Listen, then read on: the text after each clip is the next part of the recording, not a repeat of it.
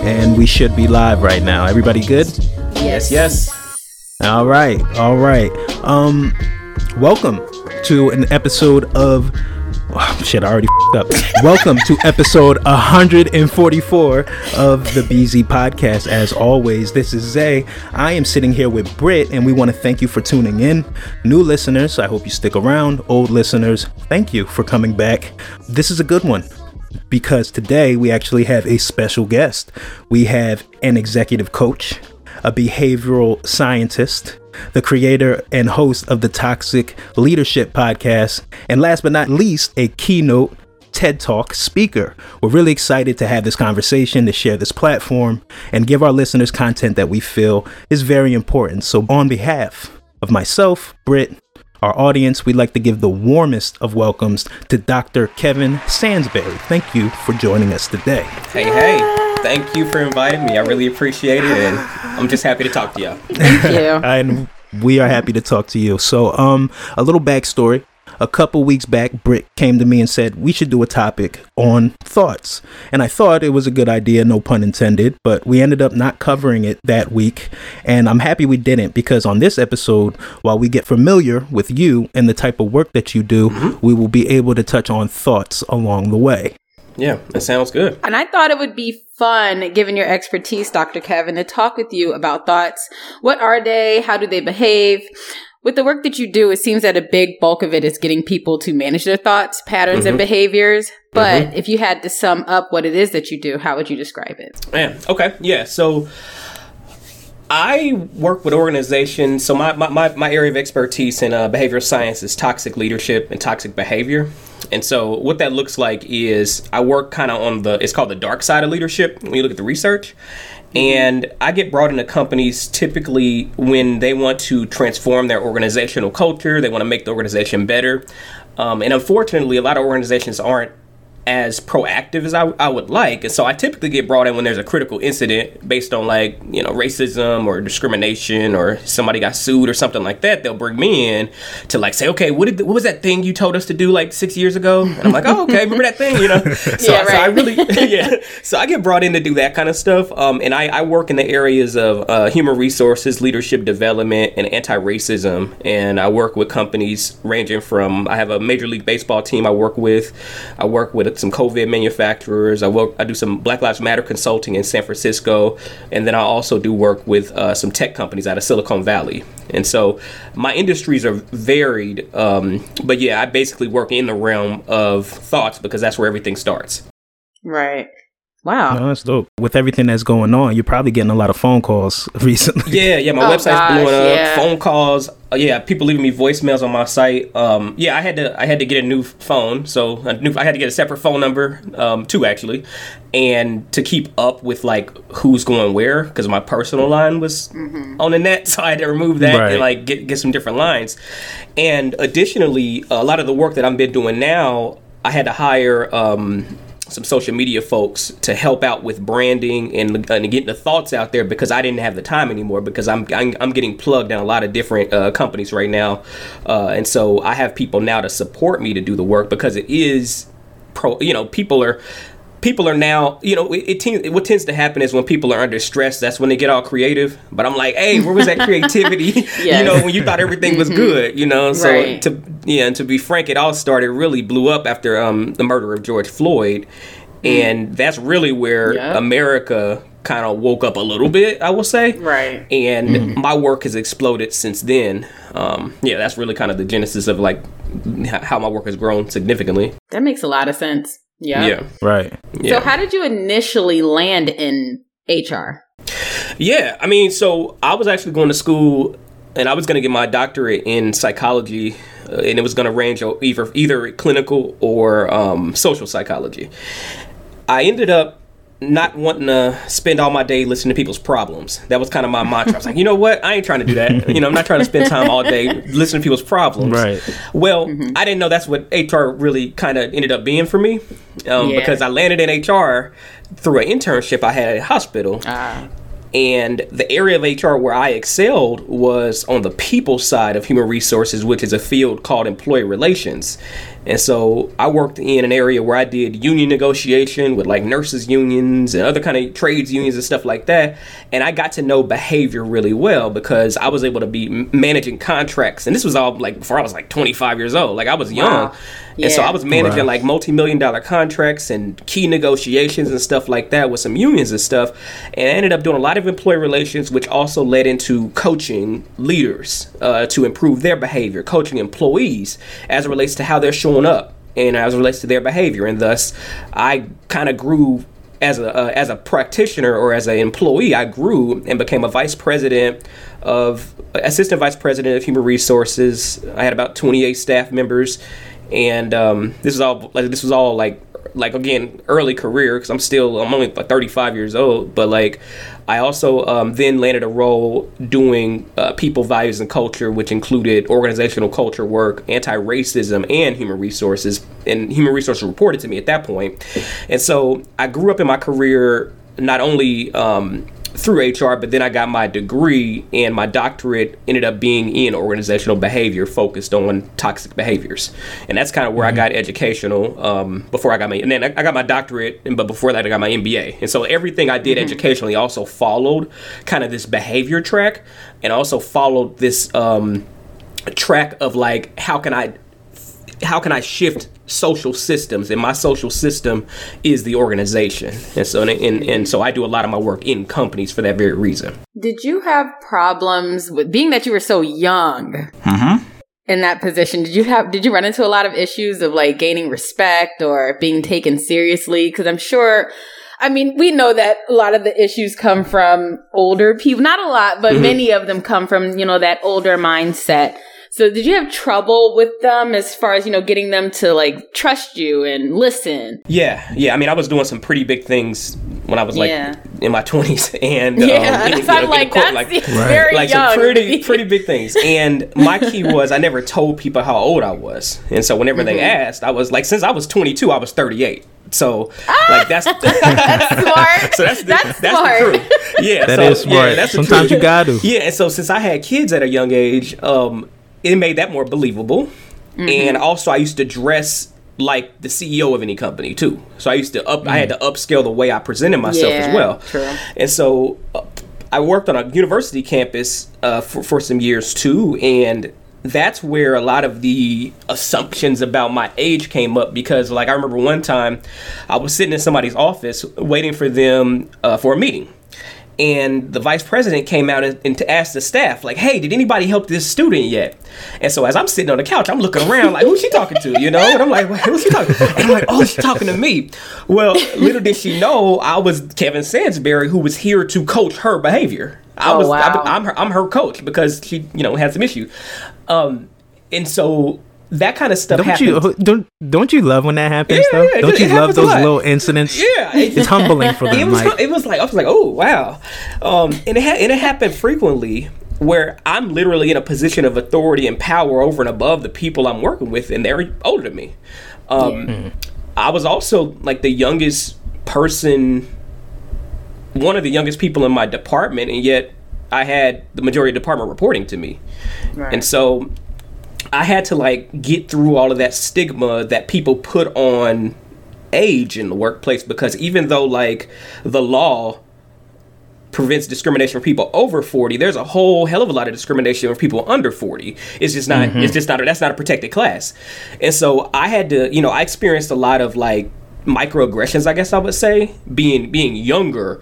But the beauty of that is I was able to like hide that a little better, basically due to my kids and due to the way I was dressing and things like that. So I was able to hide it. So I didn't experience it. I wouldn't say that's like a career like incident for me, because I was able to mitigate it. But for people in my similar situation, that happens a lot, especially with women. Yeah, for sure. When we hear the term HR, like you said before, it usually is brought up when something bad happens. The common belief is that HR departments are the employee's ally.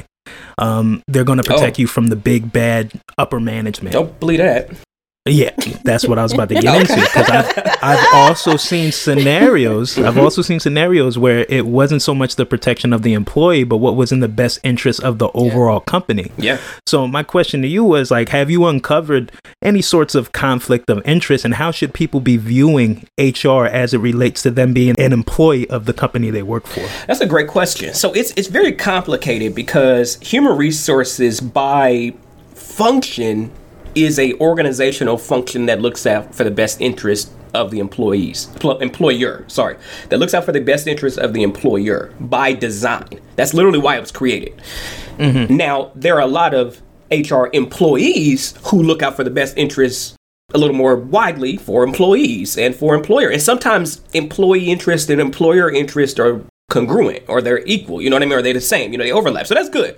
But there are times where, let's say, something's not in the best interest of the employer, but it's in the best interest of employees. You will find HR people who are advocates in that realm, where they'll like say, oh, we need to change this policy. This policy's like, it's wrong because it's harming people. You'll see that. And so I'm not going to vilify HR, because there are a lot of good things that can manifest from that function being there.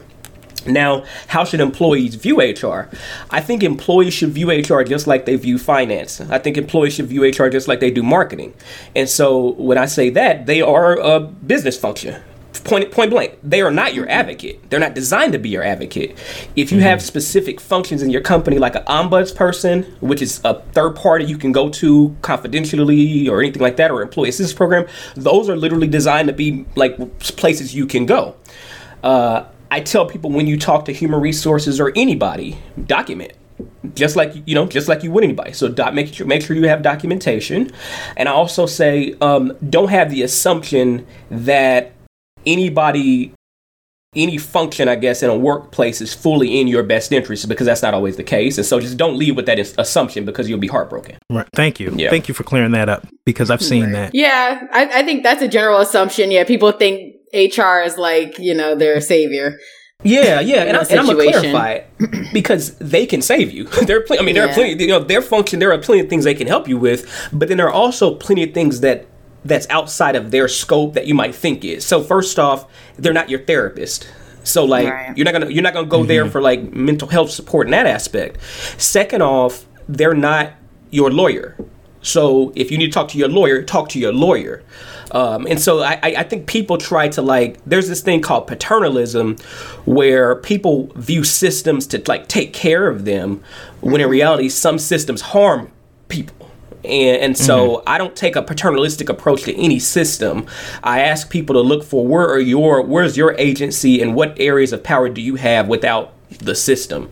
And so that's, again, if you have external counsel, if you have friends, if you if you trust your supervisor, you can talk to your supervisor about some things, because you don't want to get yourself in hot water where I've seen people say, I've heard people say, I went to HR, and then after I went to HR, all of a sudden I'm on a performance improvement plan, or I did this and I did that. Yep. And so I don't know. So I'm just saying, based on the anecdotes that I've heard, that you just have to watch yourself from that standpoint as well. But again, I'm not saying it's all HR or all HR people. It just depends on the organizational culture. Yeah. I've heard people say that, well, I'm going to HR. And I think the biggest fear for employees and stuff is, there is a fear of retaliation. So like you said, being on a performance thing, or that's when they really start looking into what's going on, and you might not be as clean in the situation you're reporting about as you think you are. Yep. So I think it's good to clear up what's within their realm and within their scope of power to help you out. Yeah. And you can ask questions. I mean, you can ask hey, is this confidential? And they'll tell you. They should be clear about if it is or not. Or are you the best person in this organization that I should talk to about this? And they'll be clear. They'll tell you, but ask those questions and be curious before you start unloading, because that's a good question to lead with, for sure. Yeah. I'm always wary when they say this is confidential. Yeah. I'm how confidential is it? Yeah. Well, and typically it's confidential, and what that means in a company is it's on a need to know basis. And so that's the key. It ain't nothing secret, and nobody's holding secrets with you. So it's on a need to know basis. So if you're talking to somebody in HR, you better believe they probably told their boss you came in. Yeah, for sure. Right. And you just don't know. You don't know the trail that leaves, the crumbs that leaves, the microaggression that leads, the bias that could leave, whatever that might be, like, hey, so-and-so said their boss is doing this.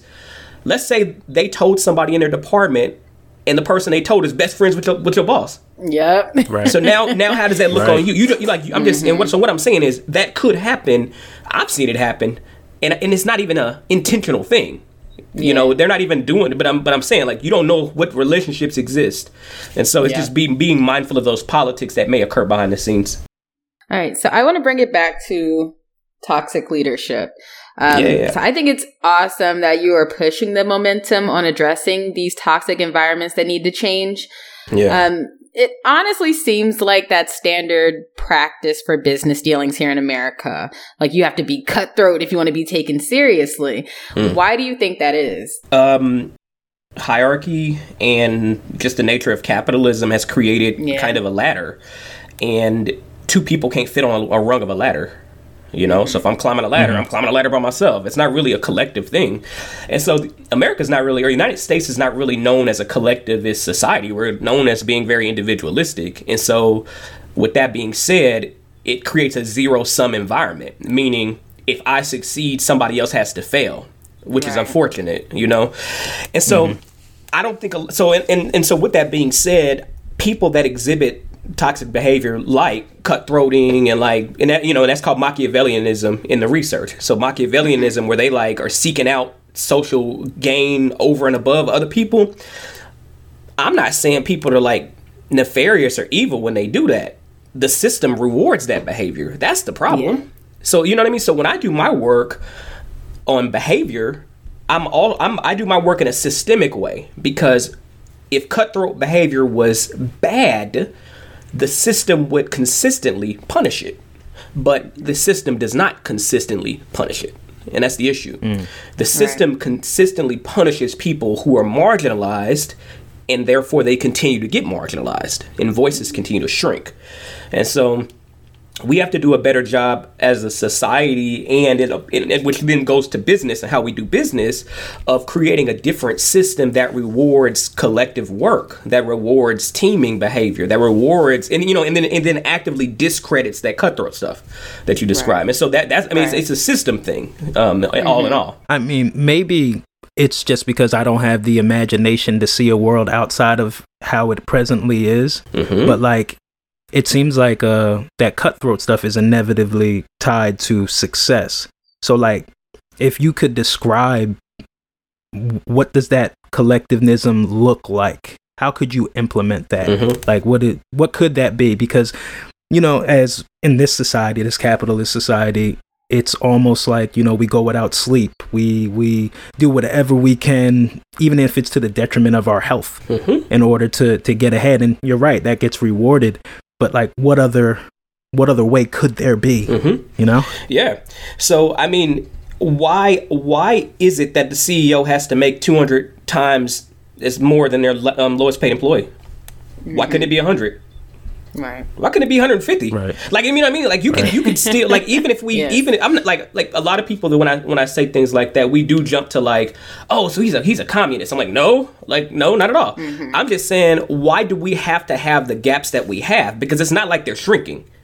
It's not like the wage gap is shrinking. The wage gap is exponentially increasing. And so my take on progress is what can we do different to show progress now versus trying to make a magical different system?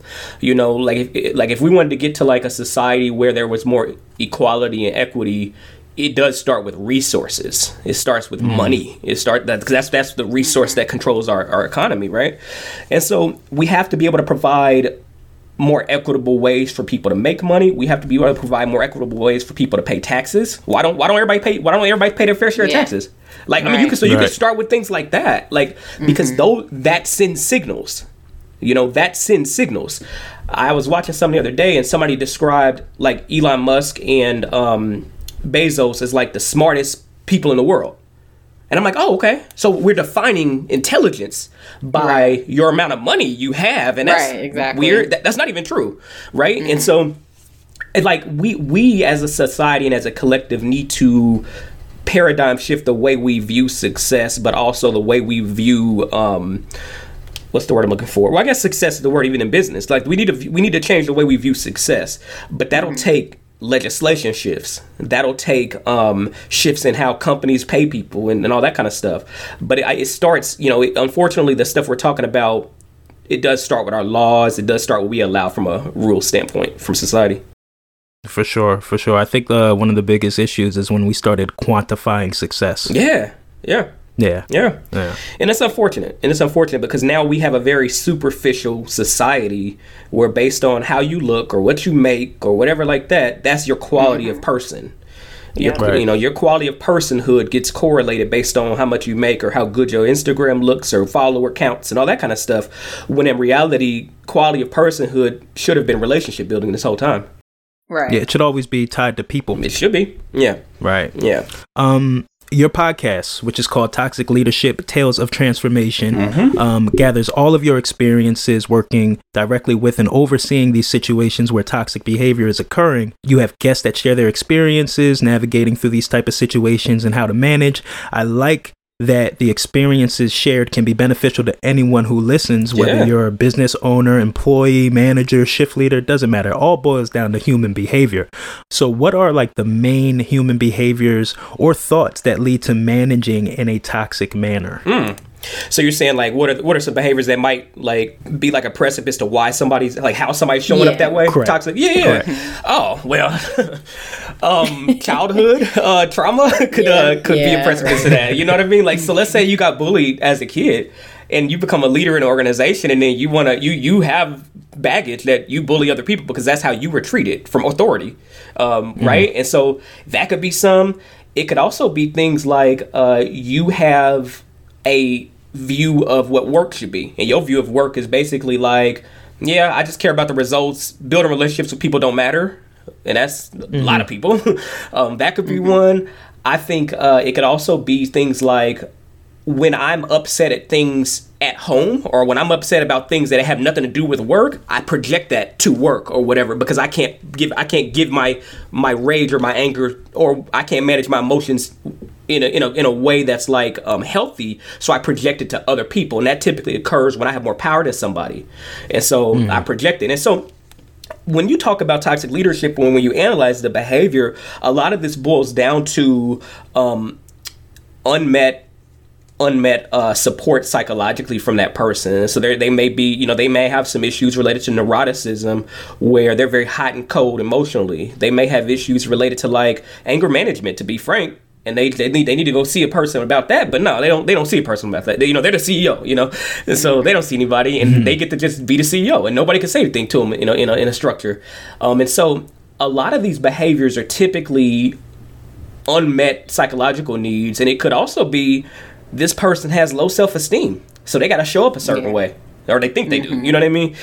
And so a lot of the I don't think, and what I didn't say was people are just being mean for no reason. Like I don't people that have toxic traits and that do toxic behavior, a lot of times that behavior makes perfect sense to them.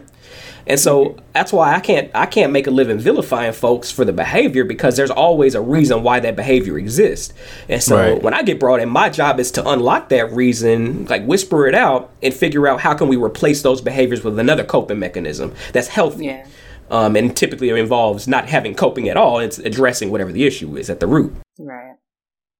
Yep. My next question was asking how you got in this line of work, but you already covered that. Yeah. Yeah, I'll take it from here. So, like, obviously you saw a need for change in this field. And as Britt mentioned before, things are inevitably tied to being cutthroat. And I feel like these environments either breed, attract, or maybe even cultivate certain toxicities. But I'm of the belief that the issues kind of have always been there. They just haven't been talked about. What do you think is the cause for the recent highlighting of toxicity in the workplace, and also just in general? You're hearing that word a lot. I have a theory, but I'm going to let you answer first, and then I'll come with my theory. All right. So part of it is, just looking at it scientifically, part of it is we just have increased communication channels. So there's an increase in, because just like you said, things have been happening, but we now have an increased way to show those things happening at a higher rate. So what you see is a correlation, but it's a false correlation, but it's based on our access to more knowledge. So we got the internet, we got TikTok, everybody can get on live, everybody's on Twitter, you hear on Facebook, everybody talking about their jobs sometimes. Like I see that a lot. I'm like, oh my gosh. And so like you see stuff, you happen to see stuff more. There's people starting websites like, oh, this company is toxic and we're gonna talk about it publicly. Like that's not like the older generations didn't do that publicly like that, Right. And so you see that. Or A is access to information. B is the fact that society shifting where certain behaviors are getting called out at a higher rate, right? And so a great example would be if you watch the show Mad Men. If you ever watch that show Mad Men, where they were in the 50s, they did a whole bunch of stuff in the 50s that was like, wow, you wouldn't do that at work now, Yes. And right. So, like it's crazy, like, but it was different. That was before the Civil Rights Act of 1964. And so society shifts from a not only legality standpoint, as society shifts from what behaviors are normalized and talked about, things start to get, oh, that's bad now. And so when they talk about cancel culture, like I don't like putting labels on stuff like that, because the Me Too movement, for example, should have always been the Me Too movement. Right. That there's no time period where I think that was appropriate. It's just what we allowed, and that's unfortunate for women, for example. And so society, I think society just goes through ebbs and flows of like, okay, we're outraged, and okay, we're not, and we allow things, and that's unfortunate. But it all goes back to like the values of the greater system. Right. I think you answered that very well. My little theory after that great dissertation you just gave us was historically, these environments have been male dominated. And now we're seeing more women in the workplace and just overall diversity, or at least it seems that that's the push in the direction that we're going. So it's not like the boys club that it used to be, and it can't operate the same way. Yeah. So these stories coming about these companies being called out for certain behaviors is kind of like just an old standard trying to catch up to a changing world. Yeah, totally. And I think, you what you said aligns with what I'm saying exactly, right? Because, as we increase our diversity, not only do people, you will have more attention, because I used to be able to tell this joke, and now I can't because Cheryl is sitting right there, or I do tell that joke and now I'm talking to HR, like people, like again, as the environment shift, certain behaviors will get called out because they've always been wrong, but now there's a consequence. Now there's a more of a consequence because somebody will report that, which they should. Whereas previously in the old boys club, in order to stay in the boys club, you ain't reporting nothing, and so that could be So to your point, that's a good theory. I like that. All right, so I have a question, and I'm just wondering. I'm not trying to like put blame on anyone or anything like that, but I'm just wondering. Let's just blame No, I'm kidding. Go ahead. All right, so the people that are being managed by toxic individuals, are they displaying toxic behavior by allowing themselves to be led in this manner? Oh, great question. I like this question. That's a good question. I like this question. All right. It depends. Okay. And that's the cop-out answer, but no, I'll give you an answer. So, are they displaying toxicity? So, one of the things about toxicity that exists is it's both covert and overt, but it's both. It could be covert and overt. So, let me give you an example. Let's say I was in a conflict with somebody and I beat on tables and I yell. Would y'all say that's toxic? Right. Yeah. Yeah, right? Okay. Let's say I gossip. I'm in a conflict with you, but I'm a gossip behind your back. Is that toxic? Yes. Yeah, right? Okay. All right. So then let's say I'm being managed by somebody who's toxic, and I'm building up resentment. Yeah. Is that toxic? Yes. Yeah. Right. Yeah. So even both the covert and the overt actions we do can be toxic, because toxicity, in the way I define it, is basically those behaviors that actually destruct relationships. And so if I'm in a relationship, and you can think about this in work or out work, but if I'm in a relationship and the interaction of the relationship is us destructing, whether that's through something I'm doing overtly or something I'm doing covertly. So like I'm kind of I'm ice now, or I'm resentment. I'm holding resentment, or I'm frustrated, but I can't say it. That's toxic too.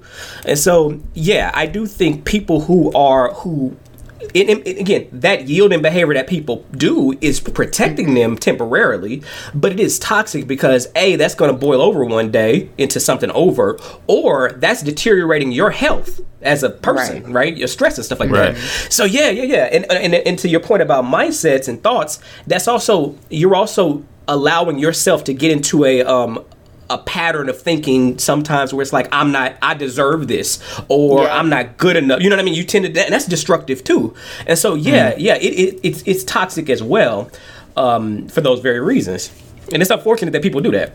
Right. So that leads to my next question. Like, how would you suggest holding a toxic leader accountable? Like, should you be ready to risk losing your position for calling out a toxic leader? Or, I mean, should you just forget it and change positions altogether? I mean, should you quit? Like, is there ever an easy way to like call your boss out? Like, without getting reprimanded. The situation is varied because, like, if it's something that I think, like, first and foremost, speaking to the person directly is always a option. Like, that's always a good option.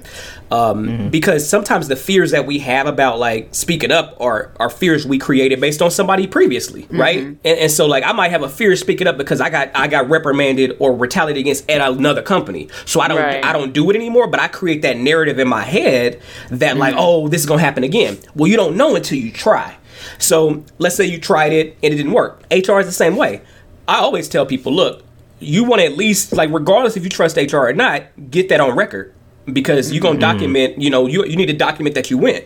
And what I typically recommend is if you talk to somebody in HR, send them an email about what y'all talked about and say, hey, I just want to make sure I want to clarify what we talked about, Because now you got a date stamp, a time stamp, whatever, that y'all talked about it.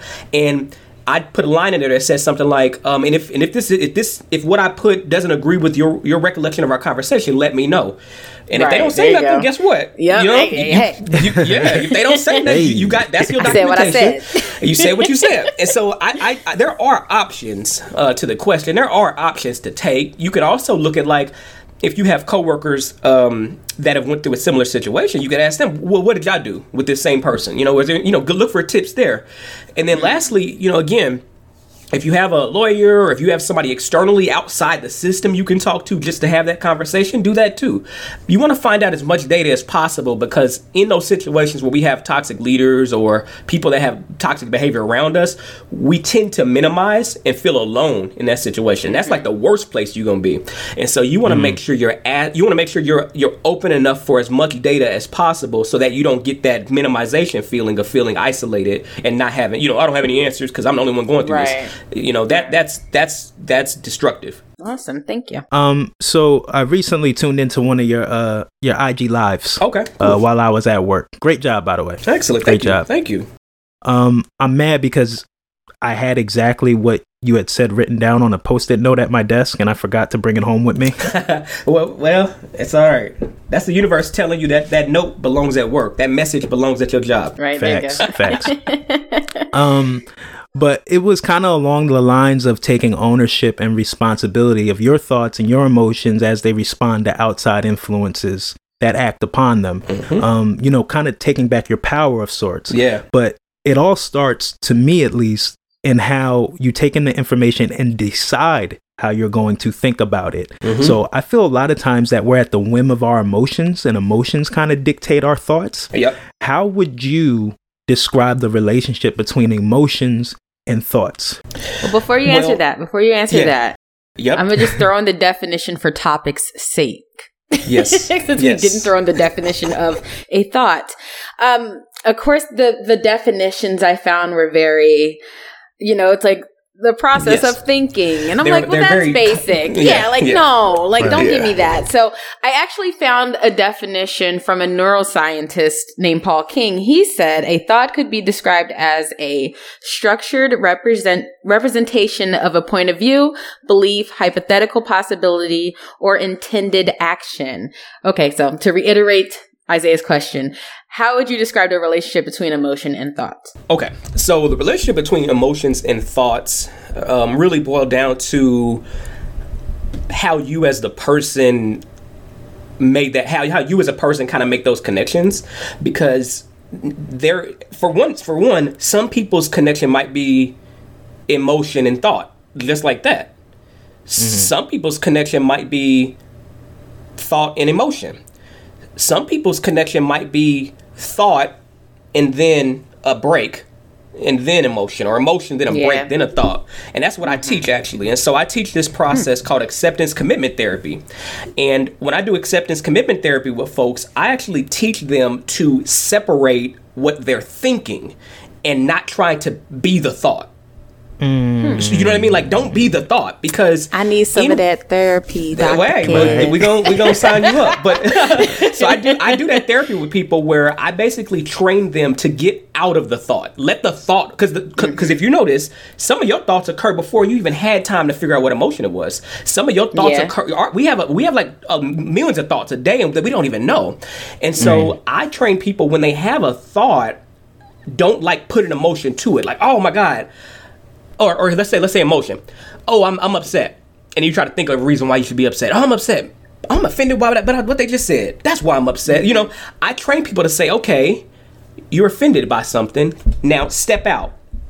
Dr. Sansbury's offended by something. Why? I'm basically metaphysically getting out of my body a little bit. And I'm looking down at myself and saying, why am I upset? Why is he upset?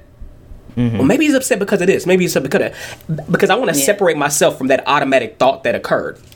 And so in that, it's, a lot of the work is written up in a great book called The Detached Soul. It's one of my favorite books.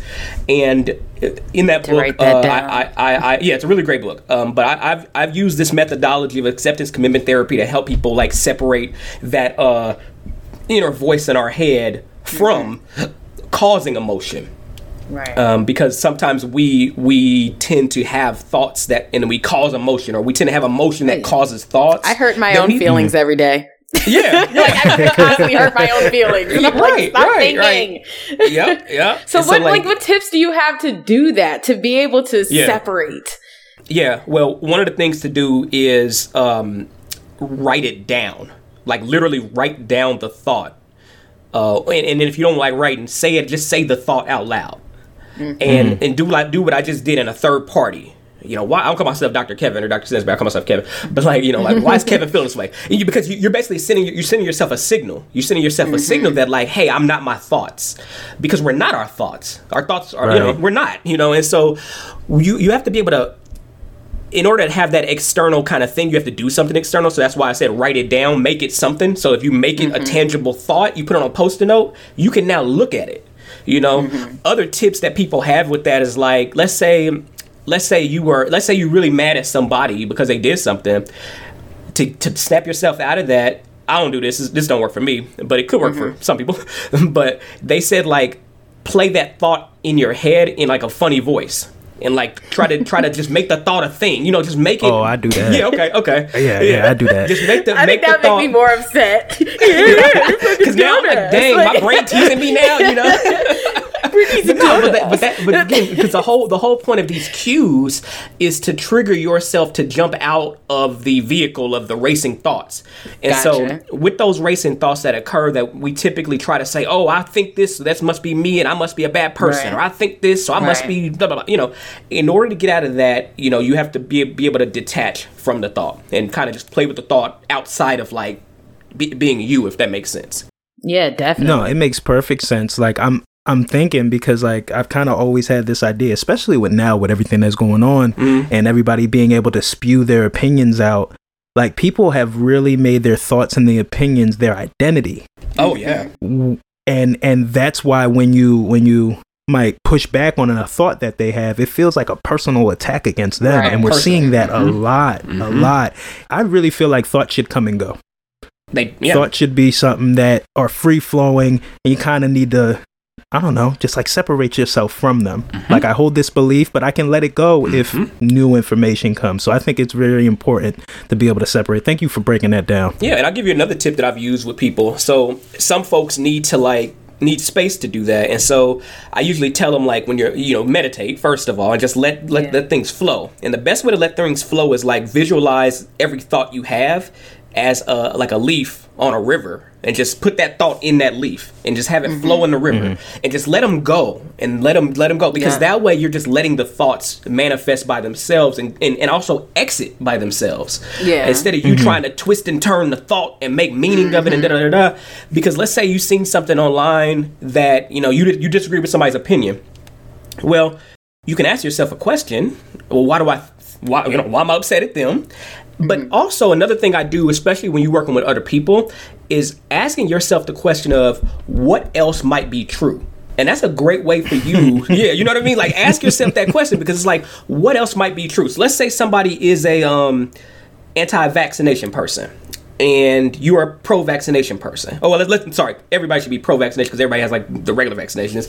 But we're talking about COVID. So let's say the COVID vaccination, because that's the one on topic. So let's say you had a very big disagreement about that with somebody that you knew or whatever. Instead of like, because at the end of the day, you can disagree with you disagree with their opinions, but they disagree with your opinions. At the end of the day, they're both opinions first, regardless of the evidence. They're both opinions too. And so at that standpoint, both parties can simply ask, well, what else might be true? You know, what else might be true? And that would allow you to be empathetic to another person's position instead of judgmental. Because that judgmental is that, again, that's a thought that we sometimes have to separate ourselves from. So there's a problem with people not wanting to be wrong, though. That happens.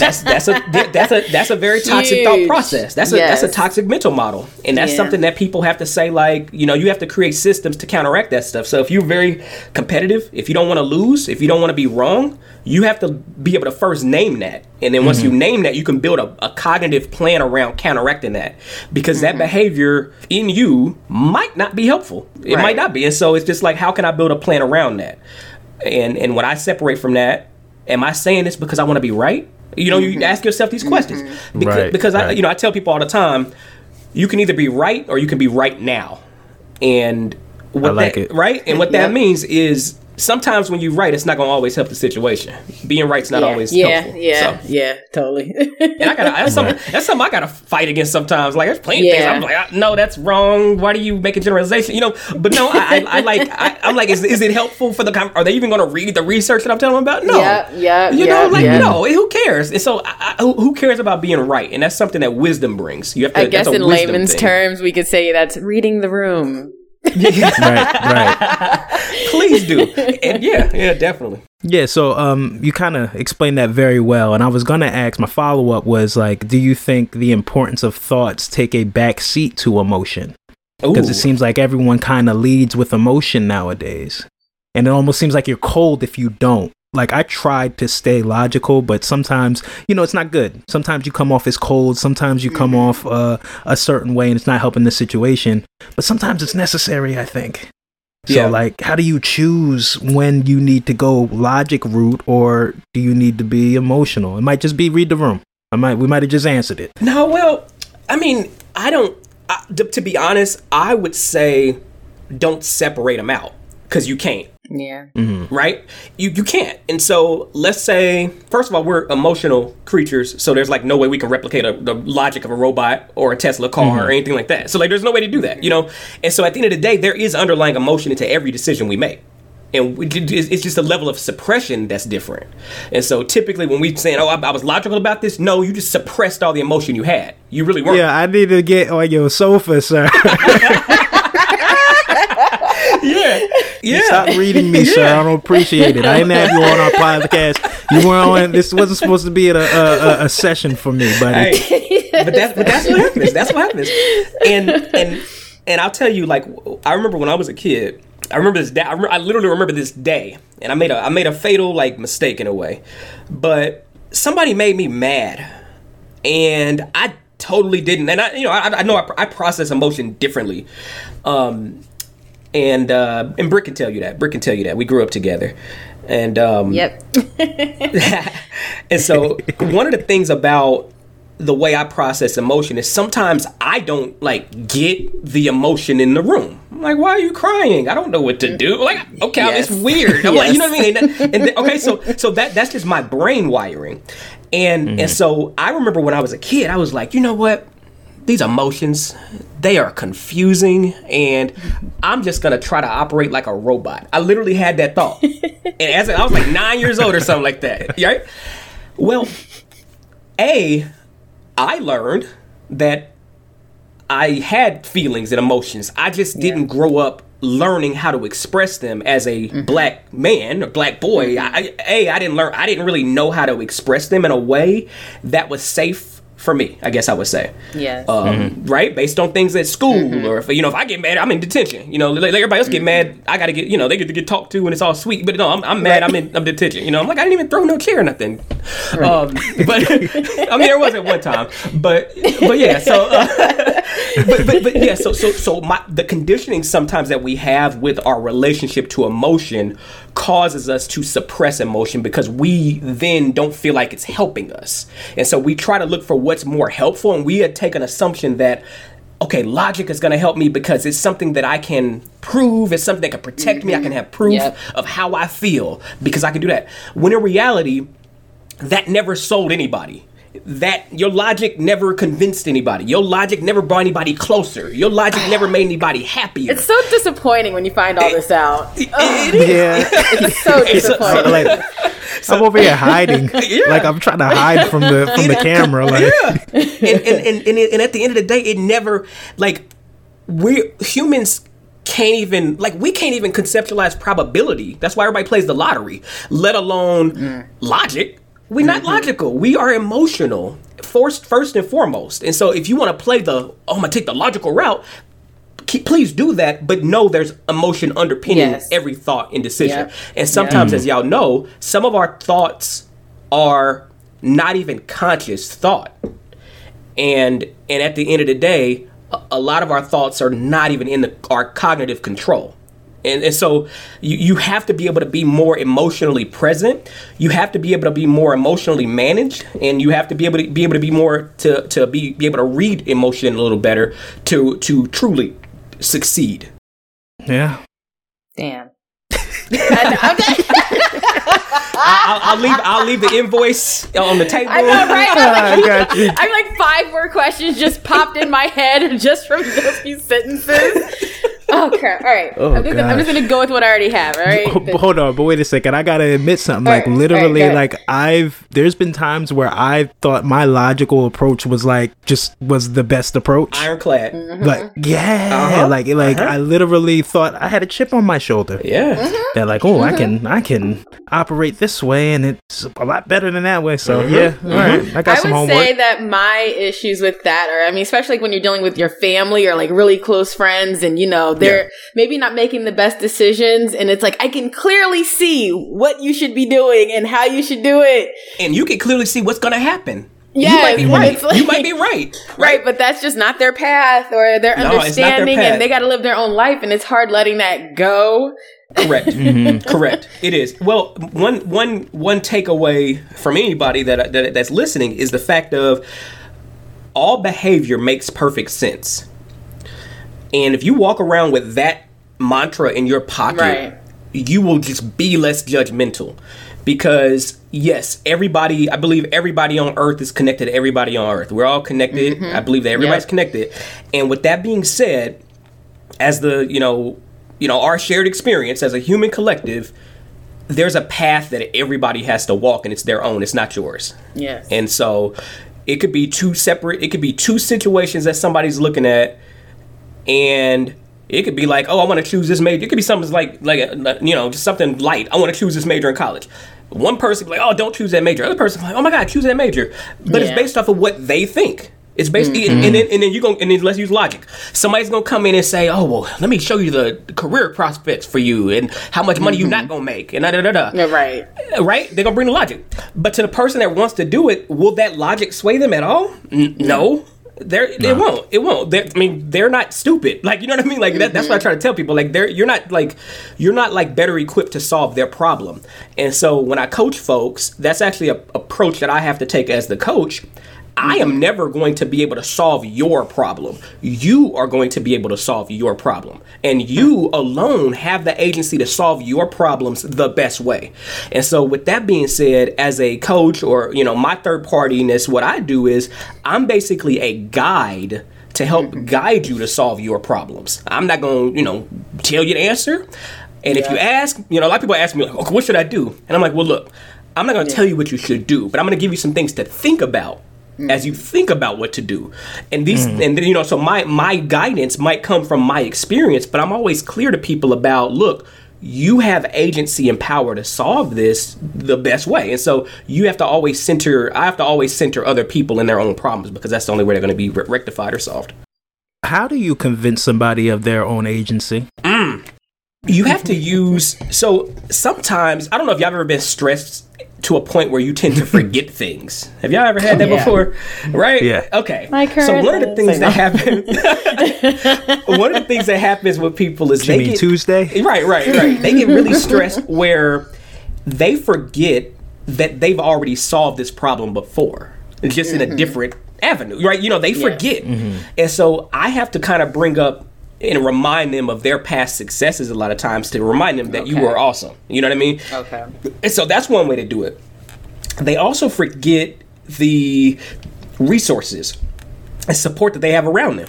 And so I also have to lift up, what do you already have around you? They also forget that somebody else they know might have solved this same problem. What can you learn from that? Or you might know an answer. What can you learn from that? You know, and so it's typically, how are we bringing people kind of out of the dark that they created and putting them back into the light that they created? That's kind of how it is. Right. Yeah, so that's kind of what I'm doing. I'm basically illuminating. And so in those illuminating conversations, I'm trying to basically uncover things that their brains hid from them because they're going through some kind of stress or trauma. Right. So this kind of tacks on to what we're talking about right now.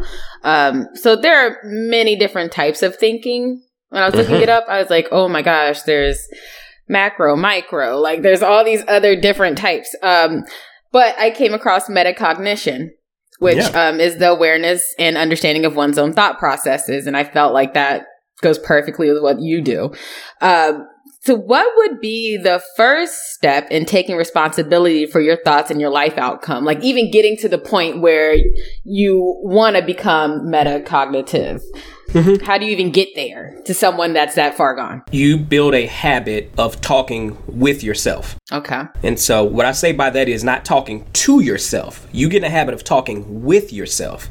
And so what that means is you have a conversation about why you think that way. And so when I was, when I told the story about, me being a younger assistant vice president and all that kind of stuff, I used to drive home on I-70, which is a major highway interstate in the United States. And I had what's called I-70 conversations every day. And these were conversations I had with myself. I turn the radio down a little bit, and I'll say, oh my gosh, I am so nervous about tomorrow. And I'm like, well, why am I nervous? Well, I'm embarrassed. I might not, I feel like people are judging me on my age. I'm going through everything. And I'm being very honest with myself about why I might be thinking something. And that's when I started asking myself this question. What else might be true? And you start getting into the habit of seeing, where am I catastrophizing? So where am I making something a catastrophe that's not? Where am I comparing myself unfairly to others? Where am I harming myself by saying I should have did this, or all those shouldas and couldas? Where am I beating up myself for no reason? And so by talking with yourself, you learn to love yourself, and that's something that a lot of people have to. That's the first step, is like recognizing that you are meta. You know what I mean? Like, so when we talk about metacognition, you have to recognize you as a person are meta in itself. There is there is a inner world, and your inner world. As humans, we literally can critique our inner world. We have the ability to think about thoughts. And so why would you waste the beautiful minds that we have by not doing that? And so you need to spend as much time as you have on this planet to utilize that gift of metacognition. And so that's respecting the meta within you. That's amazing, because, typically when people say, oh, that person's talking to themselves, we stigmatize the crap out of them. Yeah, it's just like, if you talk to yourself, you're crazy. So I don't think people really take it, to be a serious practice.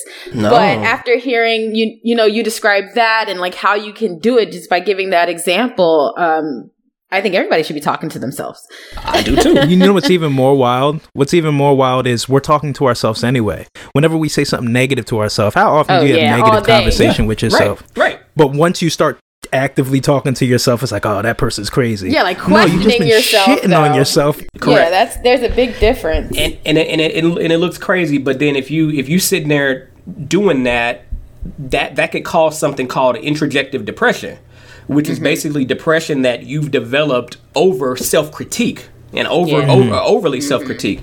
And so, it's kind of one of the things that I'm thinking about related to that whole metacognition thing, and just how we how we kind of look down on it, you know what I mean? Yeah. And it's unfortunate because if we learn from like our indigenous people and people like African tribes and other cultures, there's metacognition built into that, meditation, connections with nature, connections with the sun. We are metacognitive already, but we've built it where, oh no, don't talk to yourself because they gonna think you crazy, or don't even think about your inner thoughts because they gonna think you crazy. Don't meditate because that's crazy. We label things as crazy or what have you just because it's not normalized. When in reality, we need these things are actually helpful for us to see the world and to interpret the world. Or to that we have to seek out someone else to be able to check in with ourselves. You have to. There's no other way. There's no other way. Right. And I don't. I think there are multiple truths, and one of those truths is you have the power and agency to do that inner work every day. Yeah. Right. It's kind of on topic, but off topic, but it's found something interesting. I listened to a podcast a while back where the guest was speaking about mental immunity. I think his name was like Andy Norman. Okay. And it was like the viewing of bad ideas as almost like mind parasites and just searching for a better way of thinking. So I don't know if there's like legitimate science behind it. It sounded good, but I do find the idea of like mind parasites interesting because our thoughts can kind of take a hold of us. They affect our behavior. They affect the way we interact with the world, just like an actual parasite would.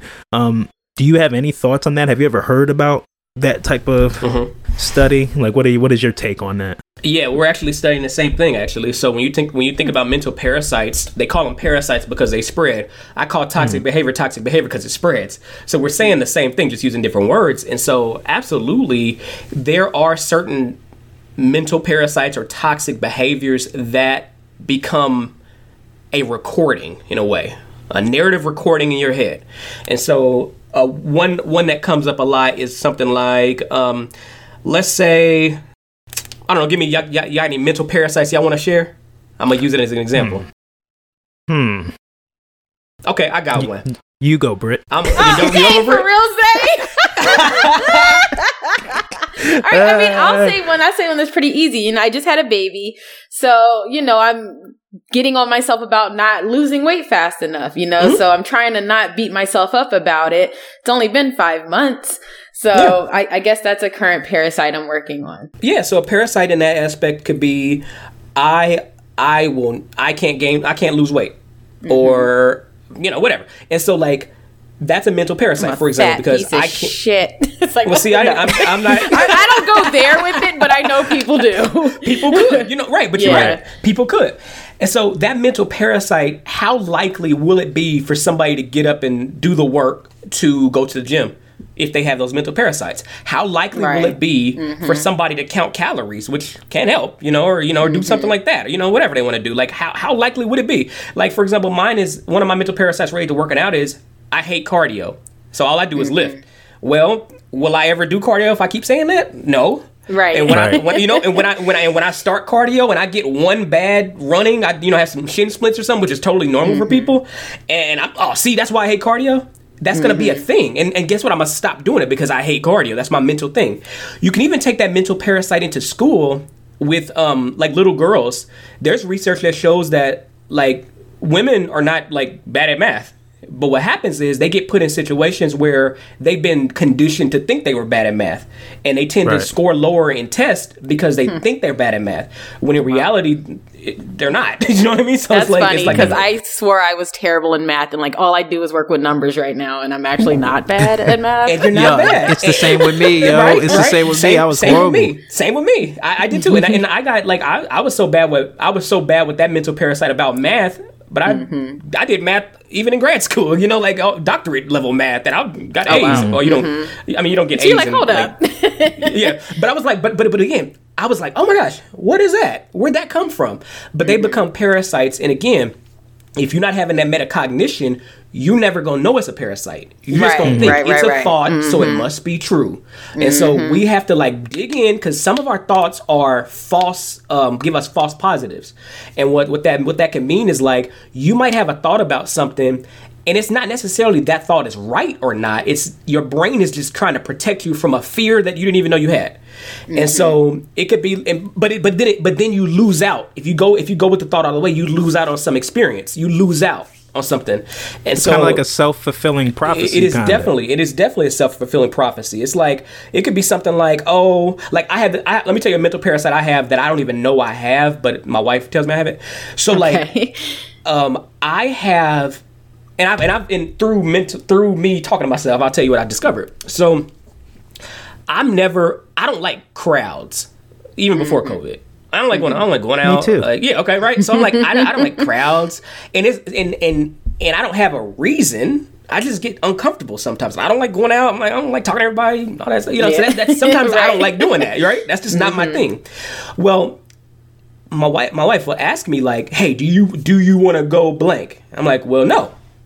So she started saying, hey, let's go blank. And I'm like, okay, and even though I cognitively was like, oh, I don't want to go, I go, and I always have a great time, and nothing bad happened, But like so I had to do me and my wife talked about it. We actually kind of metacognition together, but like having like that intimate conversation about why do you think that? I'm like, I don't know. I was like, maybe it's just like I'm introverted. And so I'm very like private, and so it's really hard for me to be public. I'm a public speaker, but it's really hard for me to do that kind of stuff sometimes, especially in an intimate way, like telling people about me.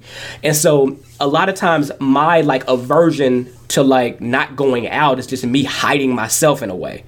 And I had to learn that I was that hiding myself thing. I was doing that in my actions of not going out, which again, that's called a generalization.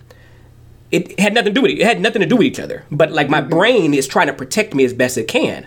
And so through conversation, and I did talk to a therapist at one time too. But again, therapy's only gonna go so far. If you're not doing the work at home, you ain't doing the work. So I had to also do a lot more work on my own. And again, through that, I have to ask myself questions before I say no. Do I have a legitimate reason to say no? Am I just tired? That's a good reason. But if it's just like, oh, I don't know why I'm gonna say no, then I need to dig deeper and really look at why I'm answering that way. Right. Yeah. All right. So I want to get into the law of attraction. Oh. Quantum.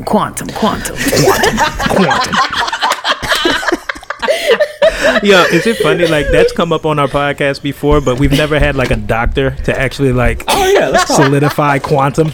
Like I feel like we can say it with confidence now. I don't know. Totally. I'm not going to get into nothing that crazy deep, but no. I want to. All right, so we're going to get into some TED Talk.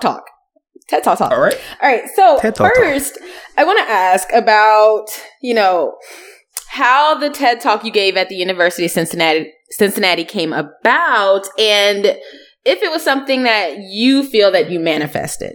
Oh, wow. Looking back on it, I truly believe I probably manifested everything that's happened. Because some of the things that I know that like aspirationally I'm doing now, I've been talking to myself about and truly digging in deep about that for years. And did it just happen without the work? No. I put in work to get here, but if I didn't manifest it and didn't have those kind of conversations that we talked about before, I would never had the confidence to do it. I would have never had the confidence to go through with it, And so the whole notion of like us being able to manifest, that's one lane, but are you even awake to see the opportunities when they come to you?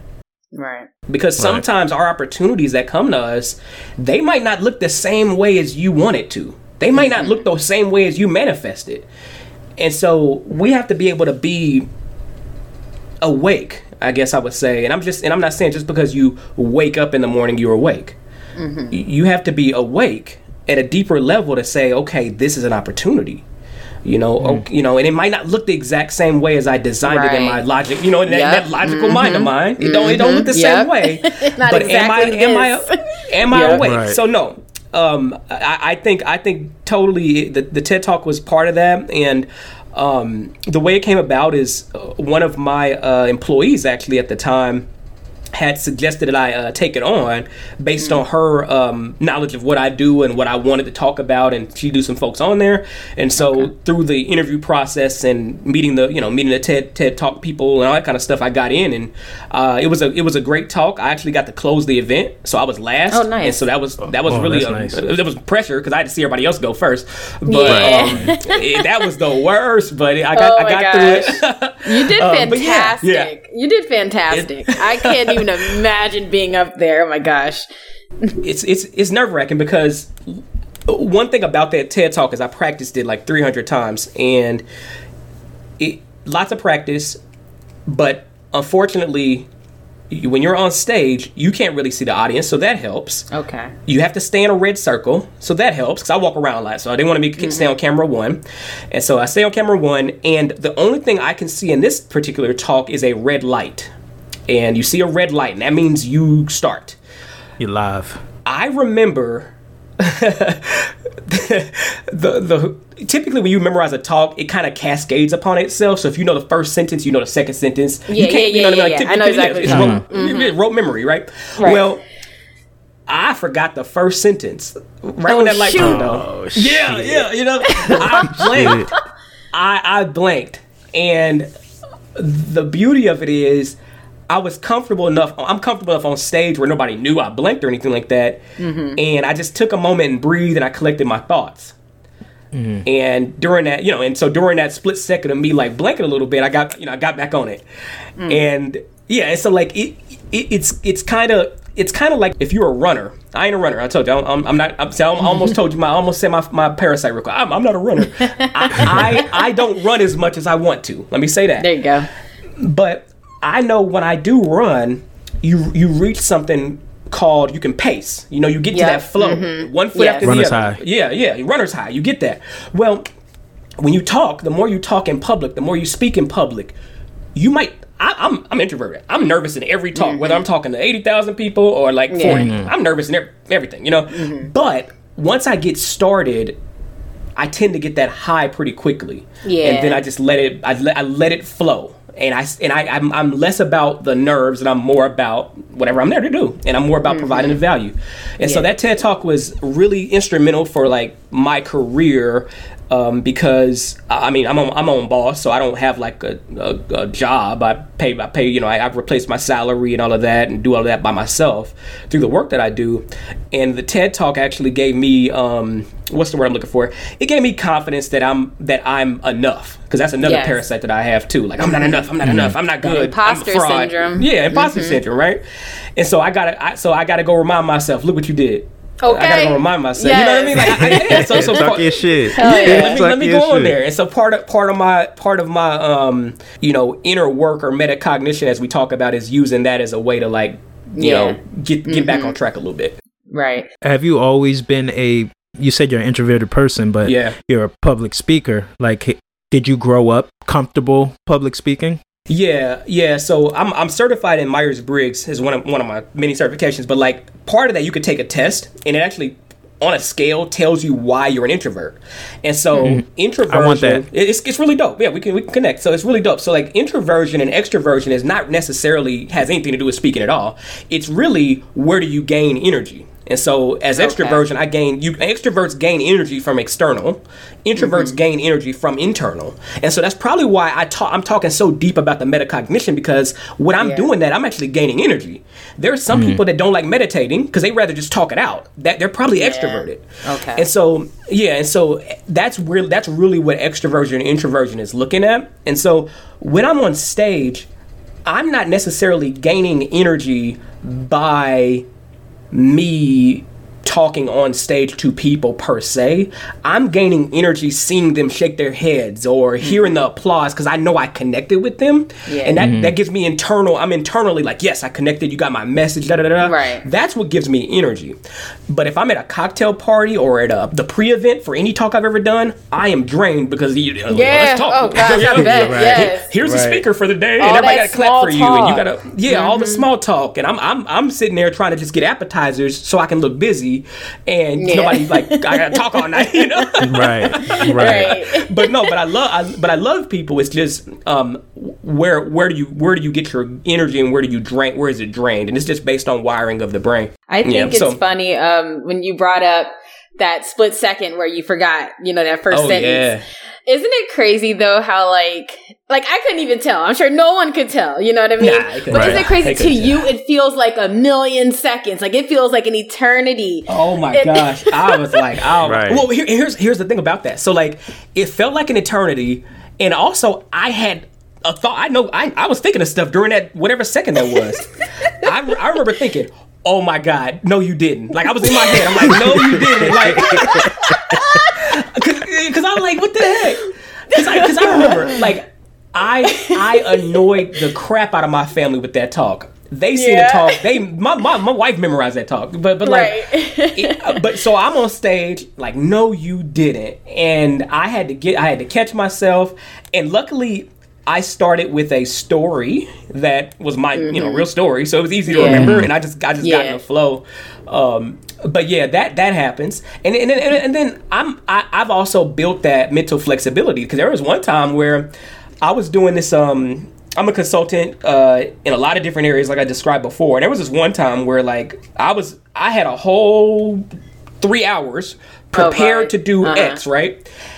And I'm looking around the room, and none of the people I thought I was going to present to were there. Oh, man. The company shifted without telling me as the presenter they wanted me to facilitate this other conversation. Oh, no. And so, I'm analyzing as I look at people going in the room. I had to figure out how to meet the need without people knowing I didn't prep for this at all. And so, yeah, I mean, nobody sent me that memo. And so, luckily, the mental flexibility is there where I'm not like getting nervous. I'm not demonstrating any of those nerves and stuff like that. But I was able to deliver, and it came up at the end, and because I was honest, I'm like, why are y'all here? Right. And they all started, and they all started laughing, and they were like, oh, I don't know. We just got the meeting invite last week, and I think HR shifted or something like that. Wow. And I was like, oh, okay. Well, I was like, well, in full transparency, I wasn't even ready for y'all, but did everything go great? And I was like, oh my God, it was great. We couldn't tell, And so that a lot of that stuff just happened. And so again, I want to tie this back to what we talked about before. This is not something that I just have as a gift. This is something I've been able to manifest through metacognition. I spend time in my inner world to not allow imposter syndrome to put me on tilt. I still have imposter syndrome, but I know how to show up when I need to show up.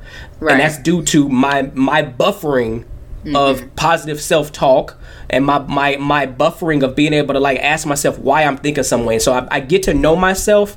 I'm able to control myself. I like that. Yeah. I like that. Have you ever heard the theory of why people are scared of public speaking? Let me hear it. It's said that, we come from tribes and stuff like that. Smaller tribes, smaller people. And it said that whenever we've had to speak in front of a group of people, we were probably speaking for our lives or speaking out of not being banished outside of like the tribe. That is interesting. Yeah, that's interesting. That makes a lot of sense to me. Yeah. And I think, but that goes back to it also goes back to the fact of, as humans, how can you connect with a group of people that large? If you think about it, right? Yeah. So again, our brains are emotional. You're emotional before you're logical, the way the brain works, the way the brain's wired. And so at the end of the day, if our superpower is the emotionality, how would you naturally be able to emotionally connect with that many people too? So it's like maybe with all that, it's also a fear response. That's I've never heard of that, but that's cool. Yeah. So back on to the TED Talk. I just want to say that I love the title.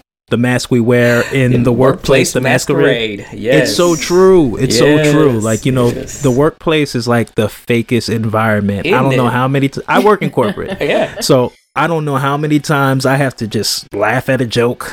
Like you laugh got at your work laugh. Yeah. Of course. The office smile, the work laugh. voice. That's my problem. I be laughing too loud. Go ahead, Zay. Yeah, so I love it. We're definitely going to link that. I'll try to throw it in the description. Yeah. So, along with practicing 300 times for your TED Talk, did you have like any mantras you utilized for yourself, or like any positive self-talk that helped you, you know, stay pumped up for your event? Yeah. I mean, one of them was, so I had a green room. So I was behind, you know, I had a green room I was in the whole day. Because, like, it started, like, 10 o'clock, and I had to get on at 2 or something like that. So, again, I had to, like, listen to all the applause. I had to see the intermission. I'm like, come on, hurry up. Let me get on stage. Yeah, I'm sitting there like, you know. And one of the things I had to do from a self-talk standpoint is remind myself that I'm here for a reason. And what that meant was not only, it's a double entendre. I'm here for a reason, meaning I'm here to do a job. But also, I'm here to do a job. And so listening to that two ways, that's basically saying, look, it's time to show up, you know? But then the other way is they want you to show up. They picked you. They picked you to go last. Like I had all, I mean, because that was true, you know? And so I had to just keep repeating that to myself. I also turned the TV off because I was tired of watching everybody else's talks. I was like, nah, I ain't watching this. Like, you know? So I was check it out later. Yep. And then another thing I did, I actually still have this, but like I got on Spotify and there was I had two playlists I created. It was like, and I still use it on my speech before any speech, but it's called like public speaking, like pump up or something like that. And it's just like some music or whatever, and then public speaking calm, because whatever I was feeling during that day, I had to figure out, okay, I'll get excited or calm myself, and so those were the ways to do that. And about the title, The Masks We Wear in the Workplace Masquerade, that's actually the same title as my research. My dissertation is called The Masks We Wear in the Workplace Masquerade. And my research focused in on like toxic workplace behaviors, and it also focused in on when do people wear that mask and why. And so it's a really interesting study. And I touched on a little bit of it at the TED Talk, but to be completely honest, when I did the TED Talk, it was February. When my research got in, it was May or June, and when I was able to prove everything I said on stage was July of that year. Oh, wow. And so, though my TED Talk like made perfect sense to me and everybody in the audience and everybody on YouTube, I didn't prove it yet. You know, I didn't prove it academically yet. And so that's crazy. I was listening to you were a guest on somebody else's show, and you were kind of saying exactly that. Like this was like testing this stuff out. Yes, it was. That's like, ballsy. Yeah, that's ballsy. It is. But it's kind of like I kind of treat it the same way as like how comedians test out material before they go on HBO or whatever, or I guess Netflix nowadays. Wow, showing age. But with that being said, younger kids like HBO comedy special, but whatever. Right. I could have said Comic View. That would have been dope too. Exactly. But that would have showed age and ethnicity. But like, but yeah, no, it was. But at the end of the day, a lot of times when you do research, you know, my research questions were grounded in data, except that data was anecdotal. And so one of the groups that I talked to a lot about my research about that mask we wear in the workplace were people of color, were women.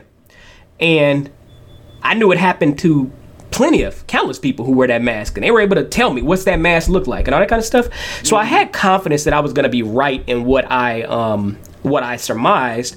But even if, sorry, my Amazon or my doorbell, even if I were wrong, you know, I'd be able to write it in a way where it's like, oh, I just got to get better data, or, you know, I don't know. Right. Yeah. Like, I got to, you know, because to be honest, the manifestation of that it's called facade creation. We all do it. I just had to be able to prove it in toxic work environments. Yeah. All right. So you need to promote all of your stuff, your consulting company and all your socials. So lay it on them, please.